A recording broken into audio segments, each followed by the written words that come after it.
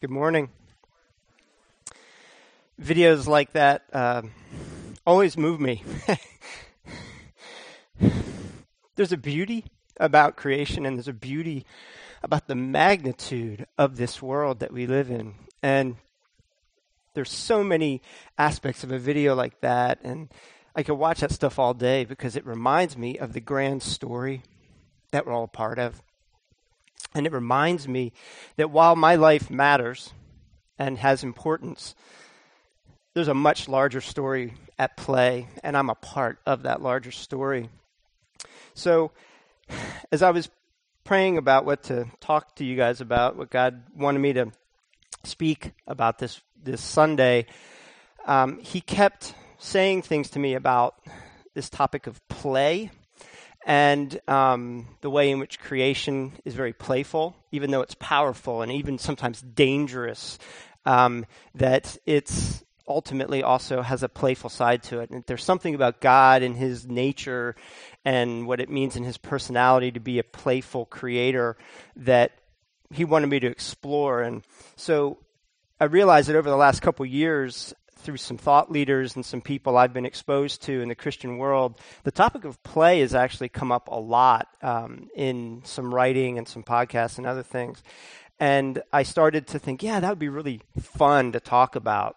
And I think it is, and I think it's going to be. But what I've realized in the past couple weeks is I have so much to learn about play as we're going to define it this morning.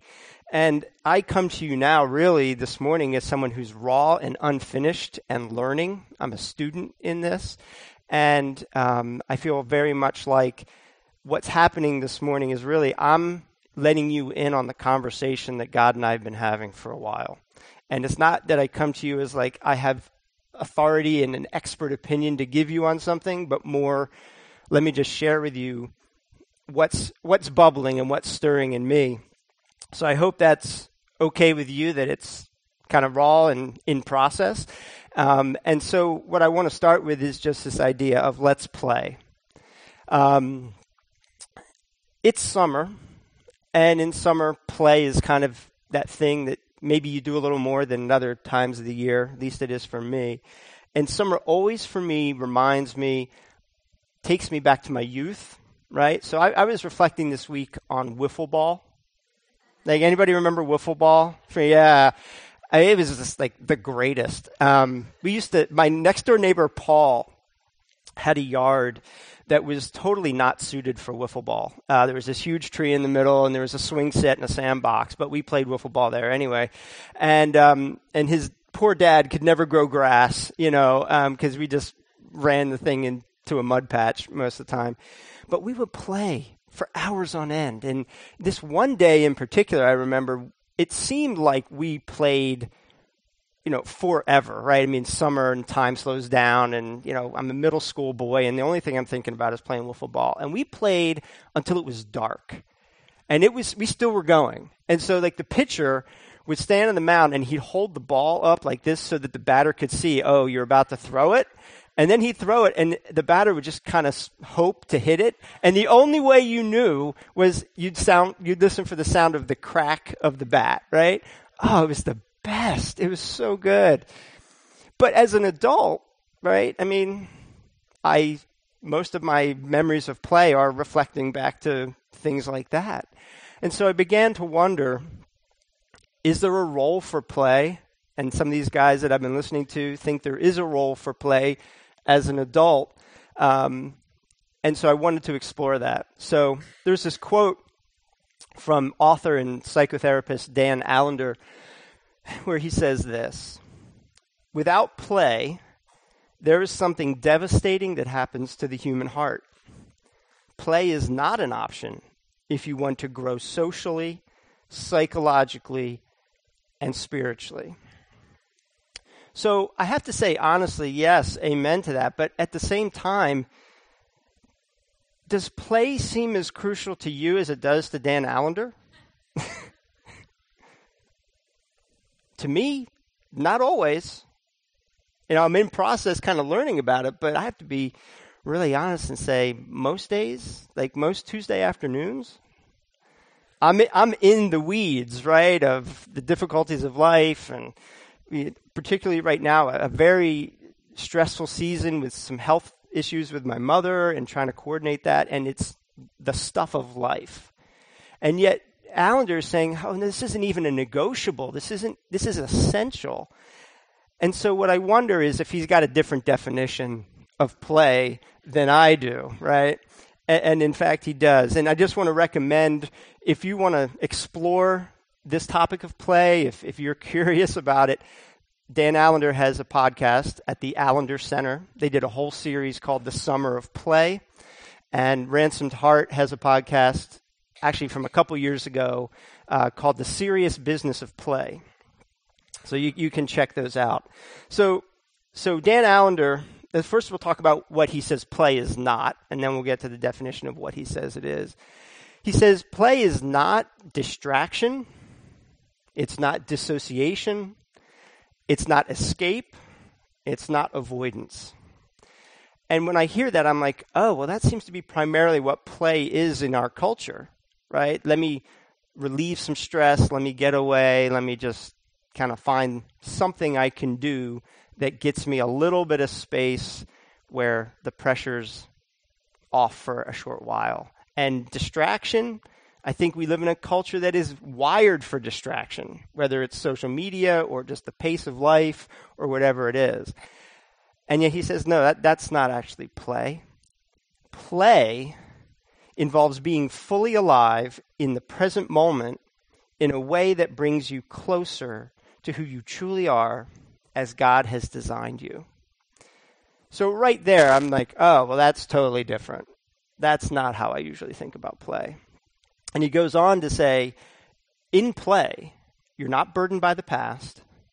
You're not anticipating or worried about the future. You are simply you're in an experience of joy with God that invites others to experience joy and the presence of God. So that's really different. And I would say probably in the way that many of us have thought about play, that's not the definition we've been using. So I want to kind of push into that a little bit and explore that.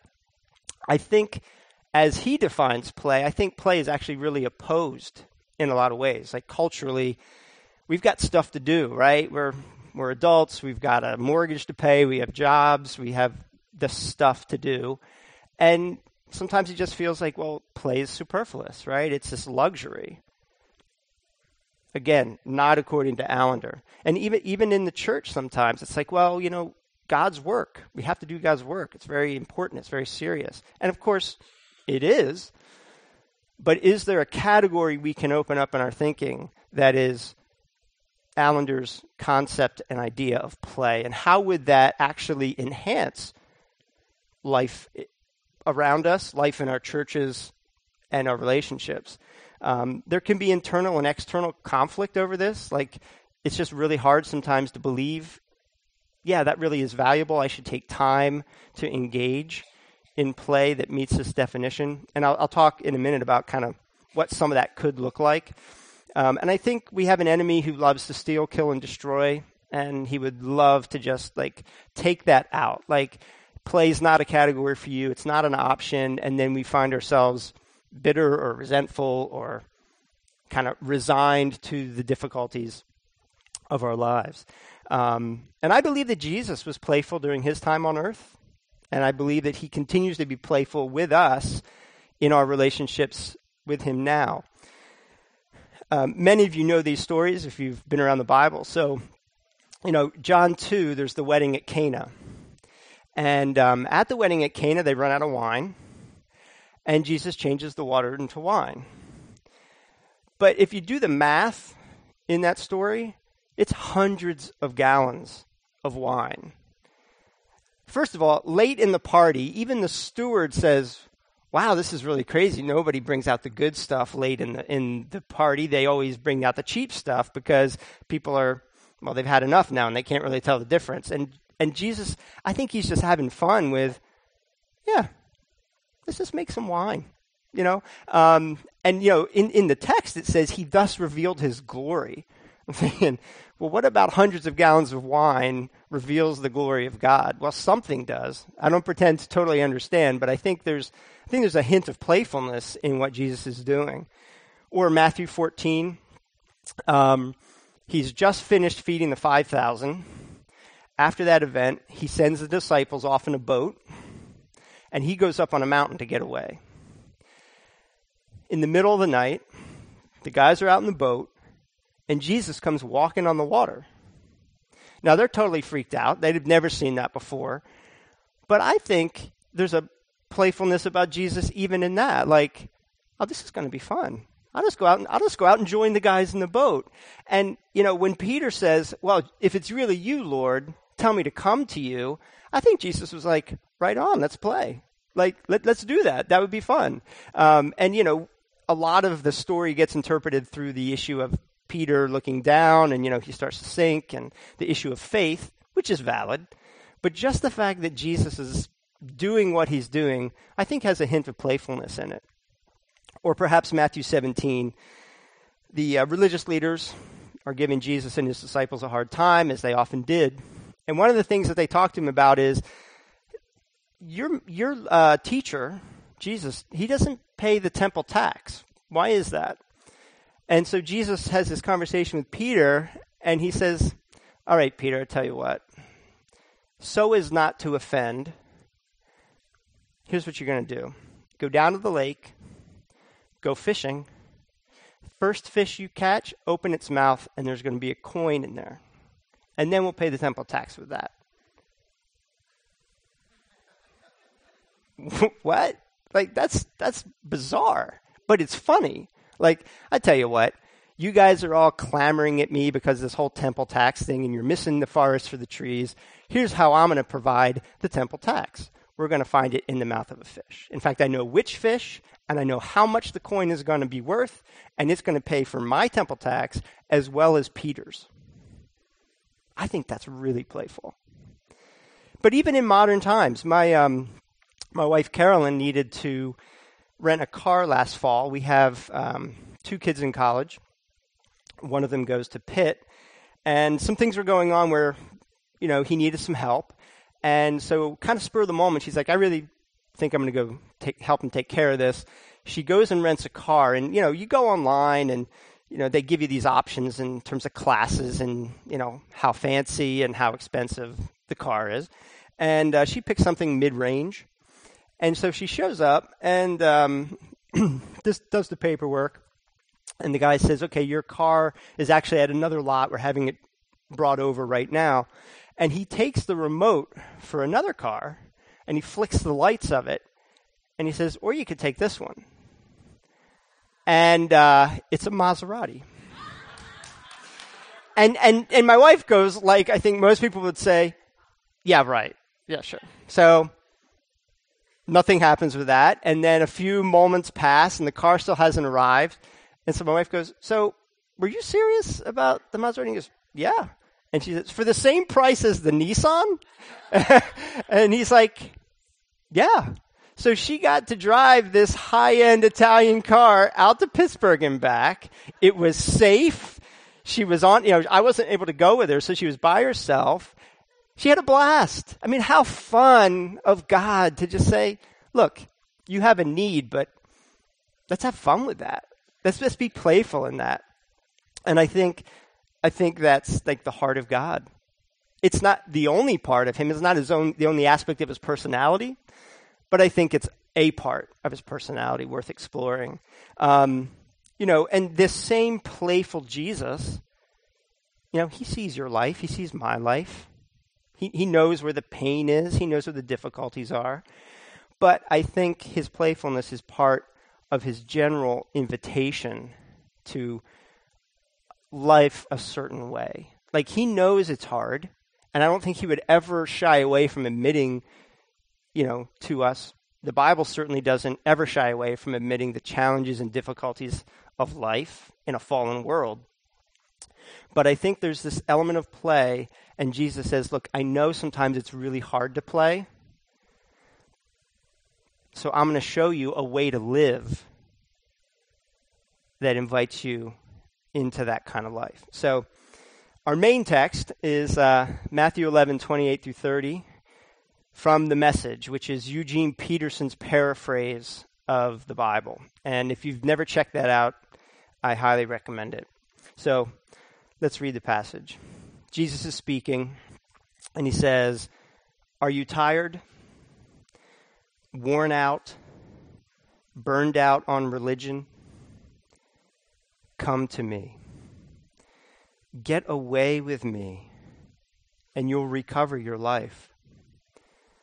I'll show you how to take a real rest. Walk with me and work with me. Watch how I do it. Learn the unforced rhythms of grace. I won't lay anything heavy or ill-fitting on you. Keep company with me, and you'll learn to live freely and lightly." So, next slide. He starts with 3 questions. Are you tired, worn out, burned out on religion?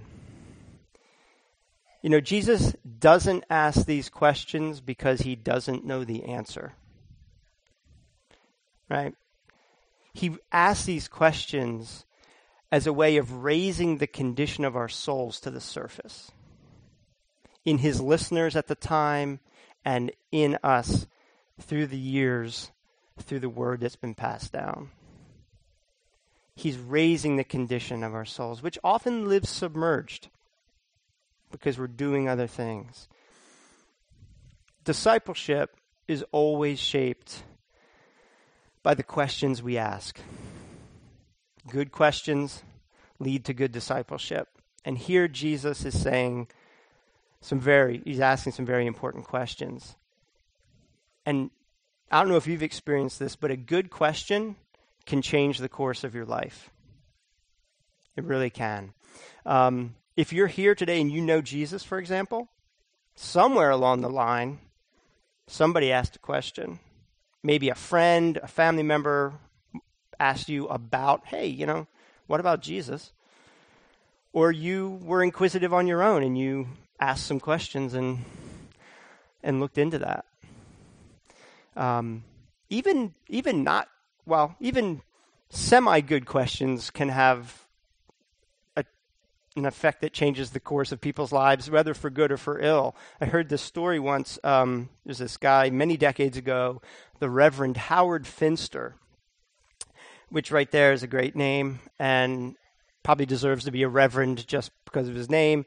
And he was preaching in the South, the Deep South. And he got up to preach one Sunday, and he stands there and he puts his Bible, he's holding his Bible, and I wasn't there. The story is relayed to me by a friend. And he says, before we start, who can tell me what the sermon was about last week? Now, I don't know about you, but I'm really glad my pastor doesn't ask that question. And nobody could answer. And so there's this kind of awkward moment of silence. And the Reverend Howard Finster puts his Bible down on the pulpit and walks out, never to return. He totally took up a life away from pastoral ministry and everything else. Now, I'm not recommending that's a great response from a pastor, but that changed a lot of people's lives right there. Or even in my own life. It was a critical and important question that my wife Carolyn asked me one night that changed the course of my life and exposed my life, my double life of addiction. And she asked that question of me because a really good friend of hers asked a question of her that led to that question of me. So a good question can absolutely change the course of your life. And Jesus opens with these questions and goes right into, next slide, come to me, get away with me, recover your life. How do you hear Jesus' words here? I mean, he was a man. He had tone and inflection in his voice as he spoke. You ever listen to the words of Jesus in the Gospels and try to think of them as actually being spoken? How'd they sound coming out of his mouth? What was his emphasis on the words and so on? How do you hear this? If you've grown up around church or the Christian subculture, there's a really good chance that you hear these words in a way that he didn't intend. I mean, he's not telling you to have a better quiet time. He's not saying you need to be more devoted in your devotional. It's an invitation. I hear these words from Jesus really warmly, like he's beckoning us into something special. Like, I want to be with you. Come to me. It's almost like if you have a really good friend or maybe a significant other, if you're married, your spouse saying, hey, let's get away. Right? Let's go get kind of away from the hustle and the bustle and just you and me, like, let's go. I hear it that way, and I think that's the heart of Jesus. He's not interested in duty or obligation. He's not trying to pressure anybody into anything. He's just offering himself. And it is an invitation. He says, if you do this, you will recover your life. He goes on and he talks, next slide, about a real rest, learning how to take a real rest. There's a very big difference between rest on the one hand and relief on the other, right? Relief is kind of easy to come by, right? It's binge watch something on Netflix, have a couple drinks after work, have a couple more drinks, eat some food you really shouldn't, go shopping and buy stuff you really don't need, you don't have money for. You can get temporary relief in a lot of ways, right? Like me, develop an addiction, have a secret life. But rest is totally different. Rest is, as the root word would, imply, it's restorative. It's something that as you engage with it, something generative, something healthy happens in your heart and in your soul. And some of those same activities could be restful, like having a great meal with a friend, that could be totally restful. It could have a generative, positive effect. It's really a matter of what are we going to it for? What are we trying to get from it? Like for me, exercise is a big part of my life. Running, cycling, so on and so forth. And sometimes that's the most restful thing I can do. Go for a run. Because it restores something. But at other times, not going for a run or not exercising is the most restful thing I can do. And you learn that if any of you are runners, you've ever trained for a race, you find out that training is important, but rest days are just as important. And Jesus promises he will show us how to take a real rest. So the question is, well, which is it, rest or relief? Jesus is like, well, bring that question to me and I'll show you. Next slide, he says, you'll learn the unforced rhythms of grace. Think about that phrase. What does that even mean? I know I don't really understand all that it means personally, but it sounds really good. It sounds delightful, actually. Especially when you think about the fact that there are all kinds of rhythms that we interact with on a daily basis, right? There's the rhythm at work, wherever you work. There's the rhythm at your home. If you have kids, there's a rhythm of being a parent and taking care of kids. There's a rhythm in your church life, right? Pop culture, social media, 2019 on the East Coast. There's a rhythm. And this unforced rhythm of grace sure sounds appealing to me. Jesus is saying there is such a thing. There's a type of rhythm that's unforced. The way of grace is unforced, and there's a rhythm to it. He's inviting our heart and our soul to simply be and to find that rhythm. It's the opposite of pressure. It's the opposite of performance. It's the opposite of distraction, dissociation, your overscheduled calendar. It's the opposite of all of that. It's this something else. And I find that really appealing, even though I'm hardly even able to say exactly what it is. The unforced rhythms of grace just keeps drawing me back, like, God, you've got to show me what that is. I need that. And then he goes on and he says, you will learn to live freely and lightly. I think it's really awesome that the creator of the universe, in the flesh, in Jesus, when he's talking to people, says, I'm not going to lay anything heavy on you. I won't make you carry anything that's ill-fitting. This is directly the opposite of what the religious leaders were doing at the time. And I think, however he was thinking of it, he's definitely drawing a distinction between himself and those religious leaders whom he had many conflicts with. Because his complaint about them was, you just burden people with all these obligations and duties religiously that choke the life out of them and don't bring them any closer to the kingdom of God. And Jesus says, I'm not going to do that. I'm not going to give you anything heavy or ill-fitting. And he just says, that's just not who he is. That's not his character. Peterson translates this whole section in a way that just invites us to do life differently. It's a way of living with Jesus in actual togetherness with him that cares for our hearts and our souls. And here's the thing. I really believe that every person on this planet is looking for this. They may not be looking in a church. They may not be even looking to the person of Jesus for it. But across cultures, nationalities, financial status or lack thereof, I think everybody is looking for a restful, grace-filled life where they can live freely and lightly at a rhythm that's not going to wear them out and make them crazy.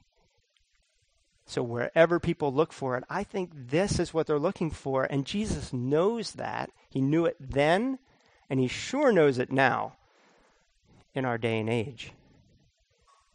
And I feel like this is Jesus' way of saying, yeah, I can show you how to live. Right? I mean, he is the expert on reality and on humanity. And he goes, yeah, I know what you're looking for, and I can show it to you. And he's done with grace. It's done with beauty. It's done without obligation and a sense of condemnation. Like, how come you guys don't get it? It's, come to me. Get away with me. I'm going to give you your life back. There is this rhythm that I want to invite you to.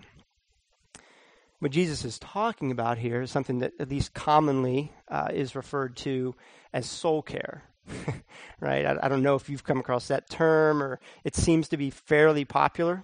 At least maybe it's only in the things I read, but I feel like even Christians, non-Christians are kind of talking about this topic of soul care. And Jesus is kind of laying it out like, yeah, I invented that, So soul care is what you do to nurture yourself towards wholeheartedness. It's what you do to quell the noise so that you can begin to hear the unforced rhythms of grace. And it's what we do, soul care is what we do to enter into play and the experience of God. Because in the difficulties, in the pain and the anguish of stressful things that if we went around this room, we've all got something or many things. He's saying even in the midst of that, this life, this unforced rhythm, living freely and lightly can happen. And he's inviting us into that. And we need it because we can't enter the kingdom and the life that God has for us without taking care of our souls and without finding Jesus in this rhythm. We don't have something to give other people because we're depleted ourselves and we aren't really connected to God and the life that Jesus has. This is the way the kingdom operates that Jesus is from. He's like, if you want people to have me, if you're going to tell people about me, this is what it looks like. Our relationships will suffer without soul care. They really will. So, as I close, I want you to close your eyes, and I just want you to listen to this next section. I'm going to ask some questions, and they're all rhetorical. Don't call out any answers. Just ponder them. As I said, good discipleship is shaped by good questions. So here are a few. Are you tired? Worn out? Burned out on religion? Even as I ask these questions, what is your soul doing right now?